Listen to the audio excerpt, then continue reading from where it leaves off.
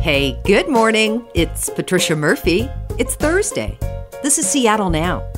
In the Pacific Northwest, there's no food as iconic as salmon. But for members of the Confederated Tribes and bands of the Yakama Nation, it's sacred. And the salmon in the Columbia River Basin that they eat is contaminated with pollutants. We'll talk with ProPublica reporter Maya Miller in a minute. But first, let's get you caught up. Get the dog inside. It is cold out there. The National Weather Service says highs will only be in the mid-30s and overnight wind chills will bring temperatures into the 20s. Be careful out on the roads and sidewalks. The slush is making things treacherous in spots. That wintry mix will return on Friday. Despite Amazon's recent troubles, the company's Thanksgiving weekend sales were the biggest ever. Amazon doesn't typically share how much it earns during its sales events and didn't disclose the overall revenue from the weekend. The company did say the independent businesses that sell on its site generated more than $1 billion in sales.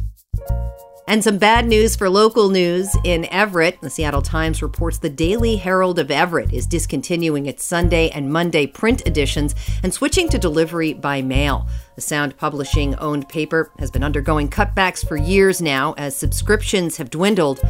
Support your local news, people. The Columbia River is the largest river in the Pacific Northwest. It's also been heavily polluted for more than a century. That's been a huge problem for salmon and salmon eaters in the area. Oregon Public Broadcasting's Tony Schick has been an environmental reporter for years. He brought the idea of studying the river's salmon to ProPublica, where he teamed up with reporter Maya Miller. What he found through doing that day in, day out reporting is you can't really understand the environment and environmental health in the Pacific Northwest without understanding the health of salmon. The health of those salmon also directly contributes to the health of the tribal members in the area, members of the Confederated Tribes and bands of the Yakama Nation. They eat a lot of salmon from the river. There have been surveys of how often tribal members eat salmon every month, and 15 8-ounce servings a month is kind of what the average tribal member in the Pacific Northwest eats. Tony bought and gutted 50 fish and sent the results to toxicologists. They found high levels of mercury and PCBs, which can lead to neurodevelopmental disorders. Someone should not eat more than 8-ounce servings of the salmon a month. And then we also found levels of dioxin, which has been found to cause cancer, at levels that would warrant limiting the amount of consumption to 4 8-ounce pieces of salmon. Maya is here to tell us more about what she and Tony found. Maya, really appreciate you taking the time. Yeah, thanks for having me today.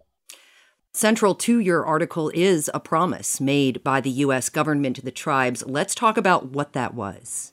Yeah, so in the 1850s, as mercenaries for the U.S. government were traversing across the West and the Pacific Northwest, the folks on the U.S. side, when they came across tribes who had been living there for centuries, kind of forced these treaties upon tribal members and said, we want this land. So in exchange for ceding this land, we'll promise to uphold your right to access fish, and specifically access salmon, because salmon is such an important part of the identity of tribes and of their diets. And so we wanted to understand, did they live up to that promise? Has the U.S. government enabled tribes to continue to access these sites, and have they continued to enable tribes to access fish that are actually healthy and safe for them to eat? Right. Access is different than accessing healthy fish. So by extension, it's understood that that was part of the promise. Right. And that's what many tribal members and tribal leaders told us. And they also told us that without the ability to consume salmon safely, they're being kind of forced to give up this part of their identity that's so important to them. And some folks said that, when the salmon are gone and when we're not able to eat them, then we're gone. So for many of them, if the U.S. is not enabling these salmon to be safe enough to eat, then they're failing their promise. And something we also learned throughout the course of our reporting is that the U.S. is actually responsible for a lot of the pollution itself. The Army Corps of Engineers is responsible for a lot of pollution being dumped into the river. And so we found that not only has the regulatory system to try to prevent pollution is not working as it should, but also that the U.S. historically has been responsible for a lot of that pollution that's been dumped in the Columbia River and is now kind of building up in the tissue of salmon and other fish. And let's talk a little bit more about how important salmon is to the diet for people in the Confederated Tribes and Bands in the Yakama Nation. It's a sacred food.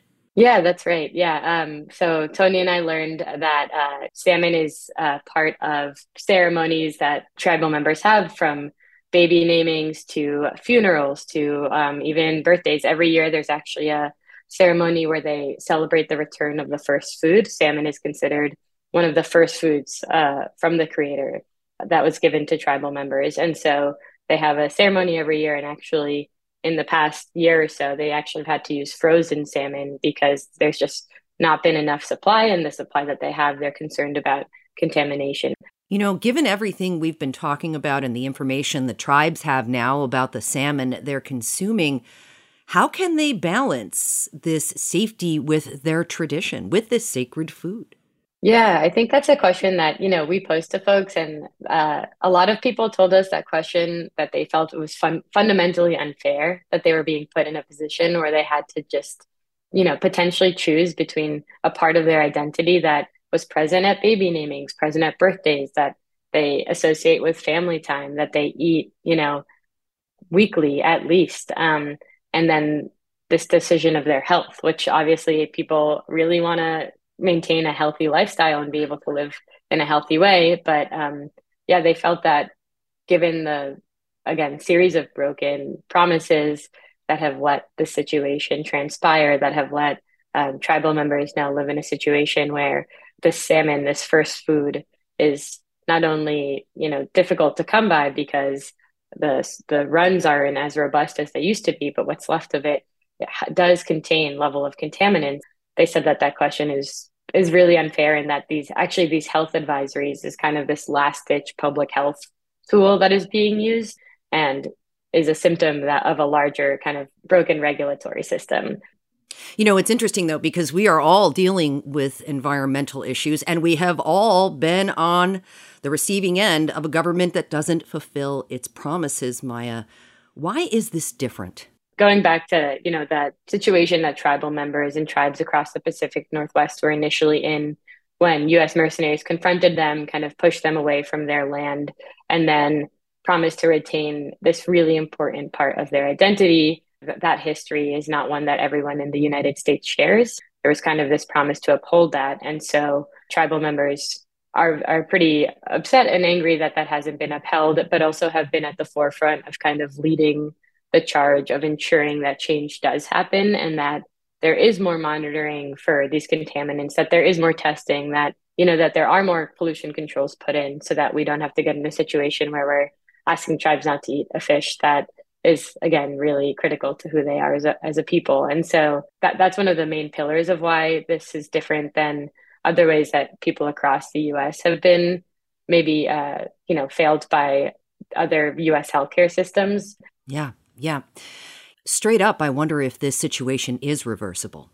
Yeah, that's a great question. And I think, we were a little late to the game to, insert the Clean Water Act that came, what we know as the Clean Water Act today really came in the 70s, in the 1970s. And that was after decades, if not a century plus, of unfettered, unchecked pollution of these, industrial facilities parking along the Columbia River, these U.S. government entities parking along the Columbia River and dumping toxics into the water, all in the name of just unfettered growth.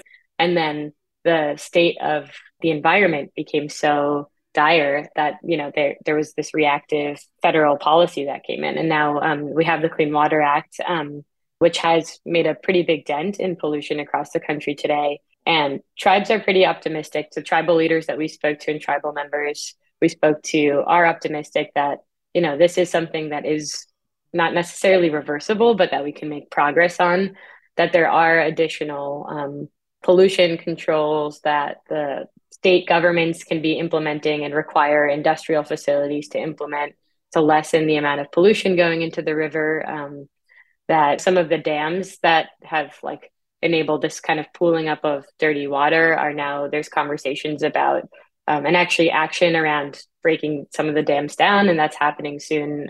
I think there is a moment of progress, and actually for the first time, the EPA did get a pretty big infusion of funding. They got $79 million this past year to address and try to restore the Columbia River. While that's great, it came, after decades of which tribal members and even the EPA itself have been trying to make cleaning up the Columbia and restoring the Columbia a priority, but just haven't really been given the funds to do so. Maya Miller is a reporter at ProPublica. Maya, thanks so much for your reporting. Yeah, thanks so much for having me. Thanks for listening to Seattle Now. Vaughn Jones produced today's episode. The show is also produced by Caroline Chamberlain Gomez, Claire McGrain, Jenny Cecil Moore, and Brandy Fullwood. Matt Jorgensen does our theme music. Seattle Now and KUOW Public Radio are members of the NPR network. It's an independent coalition of public media podcasters. You can find more shows in the network wherever you get your podcasts. I'm Patricia Murphy. See you tomorrow.